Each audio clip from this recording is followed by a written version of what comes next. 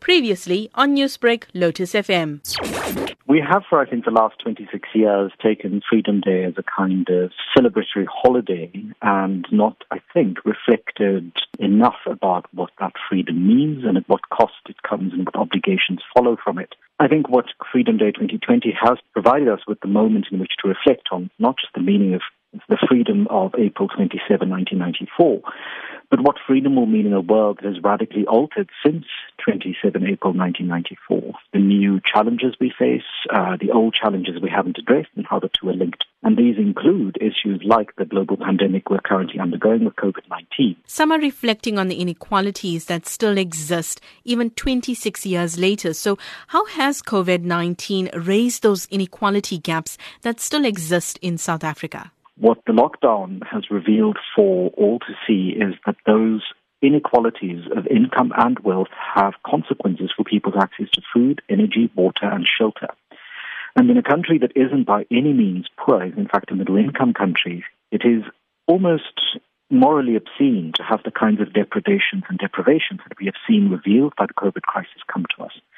And those are not only the obvious ones like food, water and shelter, but also issues of security, the way in which the state services, the South African National Defence Force and the South African Police Services have dealt with poor people under the lockdown, I think should be a wake-up call to all of us that those services need to be redesigned, rethought and retrained to focus on human rights policing or human rights-based policing, where we do not disrespect people's fundamental right to dignity, because the lockdown isn't going to end. It's going to transform itself on Friday.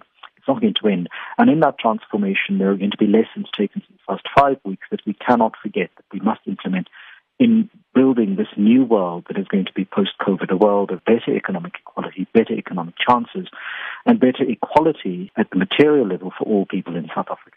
Angelo, there is a general consensus that government is showing great leadership in dealing with COVID-19. It is also showing that when there is a will, there is a way to solving issues. So is it likely that government will sustain this knee-jerk reaction to swiftly solving some of the challenges we face in South Africa? I think a crisis brings out both the best and the worst in people. What we can do from this moment on is to hold our government to greater account, to make our government officials respond to every living day in South Africa as if it were a crisis, because it is in fact a crisis. Homelessness, lack of good education, lack of access to good drinking and potable water, lack of access to nutritional food, these are not things that do not signal a crisis. Yes, government has a role to play, and much of the culpability of what has gone wrong over the last 26 years can be laid at the feet of government.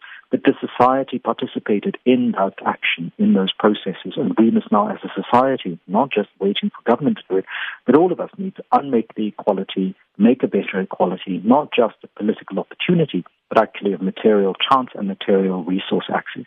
Newsbreak, Lotus FM, powered by SABC News.